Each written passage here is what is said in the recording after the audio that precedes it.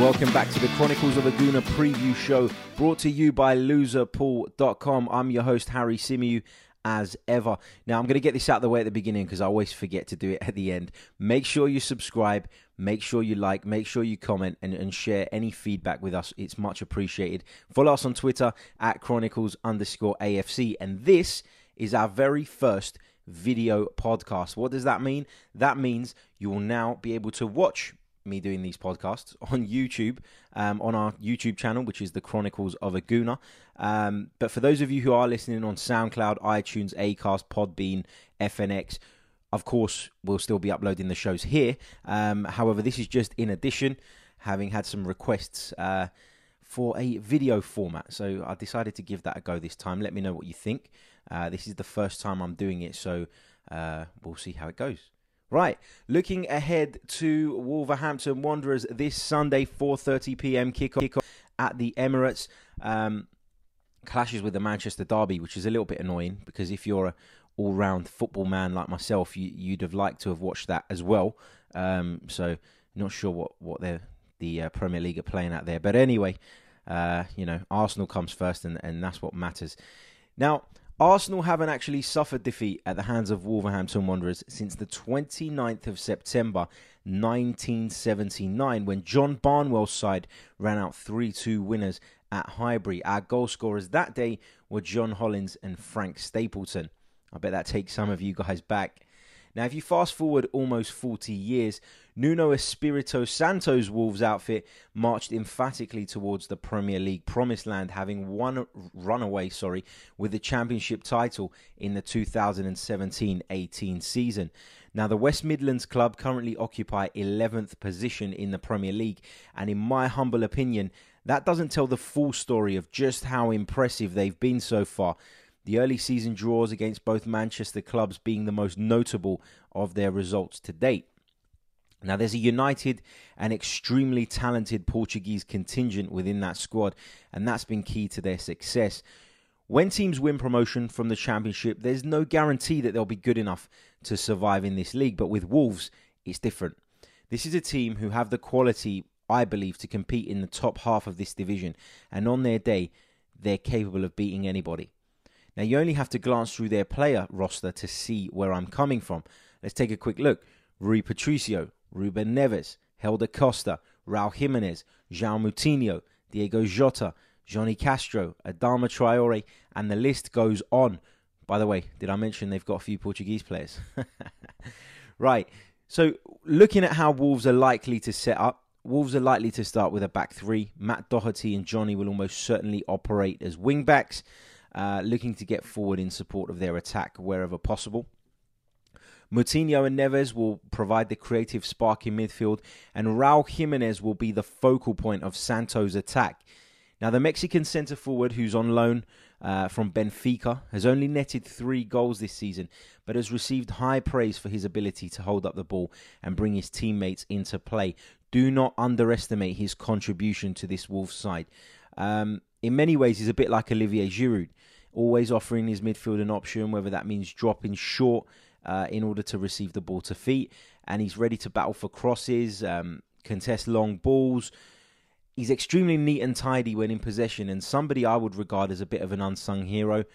I think the centre-forward role is a difficult one. I haven't played to that sort of standard, but I did play that role when I was playing football, and I played to a pretty good standard, so I can say that.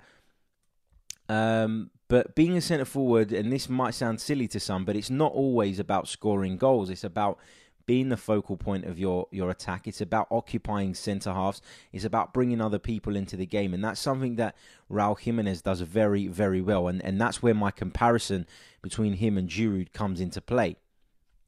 Now, of course, Arsenal have the slight disadvantage of having played against Sporting in the Europa League on Thursday, meaning that the squad will get just 2 days rest before taking to the field, whereas Wolves arrive on Sunday afternoon fresh, having not played for over a week.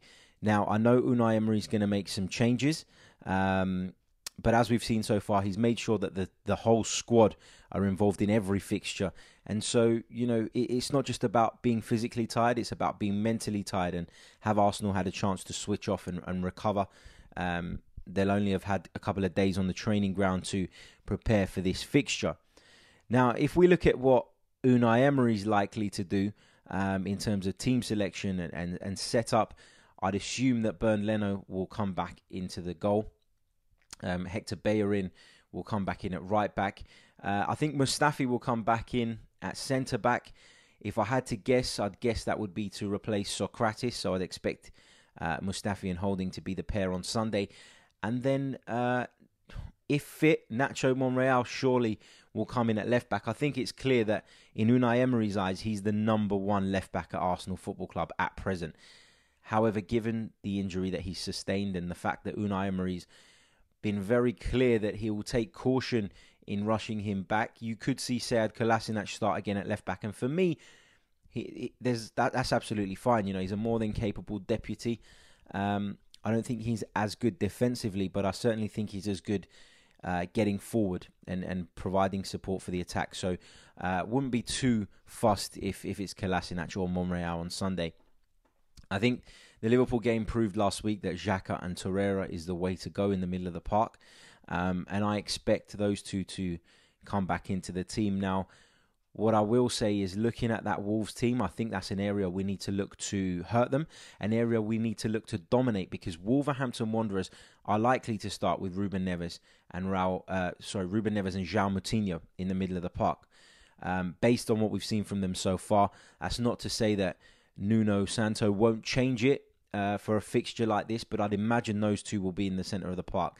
If that is the case, they're both fantastic footballers, but I'm not sure either of them are up to the physical battle that Xhaka and Torreira could give them.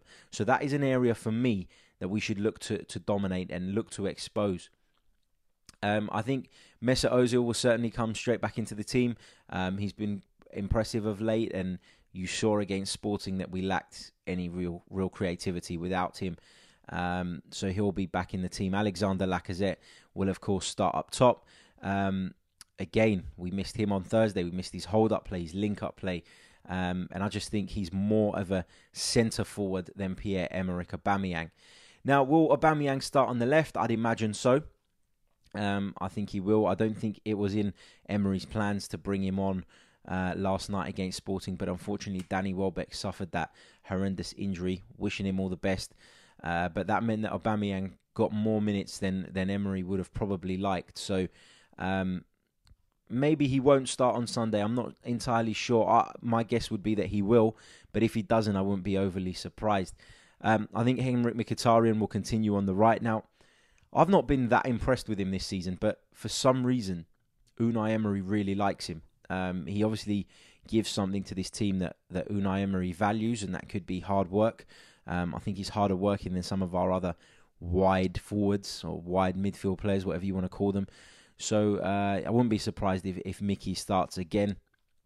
But yeah, that's how I think Arsenal will line up. In terms of a prediction, I actually think Arsenal have looked really jaded of late. The last few weeks, I know we remain unbeaten, and that's great, but I still feel like we're tired. We're lagging a little bit. We're not firing on all cylinders. And so I'm a little bit concerned about this game. Wolverhampton Wanderers have proven in the big games this season that, well, when I say big games, I mean against the big opposition, the Manchester Cities, the Manchester Uniteds, that they can execute a game plan. They do have quality and the ability to hurt teams. So I think this is going to be a really, really difficult game. And I don't want to say this, but I'm going to go with a 1-1 draw as my prediction. I think Wolves are going to come there and stifle us. And I don't think Arsenal are firing at 100% at the moment. So, 1-1 draw for me. Now, as I mentioned at the top of this show, the Chronicles of a Gooner podcast is sponsored by Loserpool.com, which is a fantastic new betting game where you pick the loser from week to week. Some of you may have played Last Man Standing before. This is a reverse of that. So you pick the losing side, and if you get it right, you progress to the next week. Great game, some fantastic prizes on offer. Head over to their website, Loserpool.com, and sign up.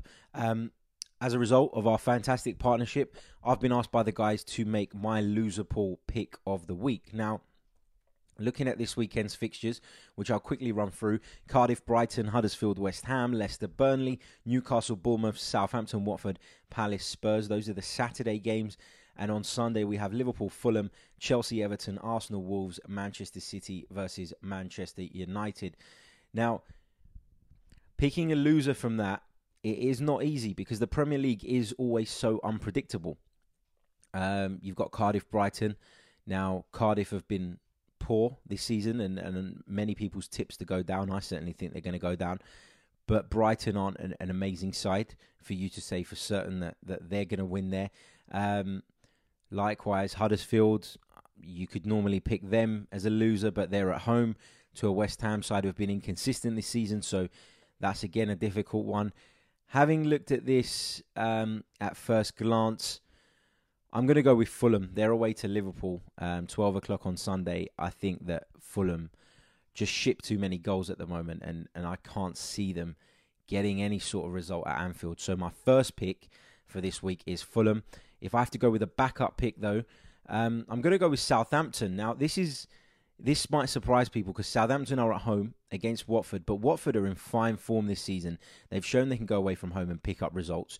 So I'm going to go with Southampton, another team who are in relegation trouble this season, if you ask me. So yeah, my first pick is Fulham. Second pick, Southampton. Shall I give you a third? Go on, I'll give you a third. My third this week is going to be Burnley, who travel to the King Power Stadium on Remembrance Weekend, and it's the first home game since the passing of Mr. Vichai, and Leicester are going to, really be up for it and really want to win this game for their own. It's their first home game since, and I can imagine there'll be a really surreal atmosphere there and a really united one. So yeah, Burnley are my third pick. So Fulham, Southampton, and Burnley are my loser pool picks of the week. That brings us to the end of this preview show. We'll be back on Tuesday morning with our review of the Wolverhampton Wanderers fixture. But we've got an extra show coming out next week. It's a very special interview. I won't say too much at the moment, but all to be announced in the very near future. Until then, guys, take care. Bye-bye.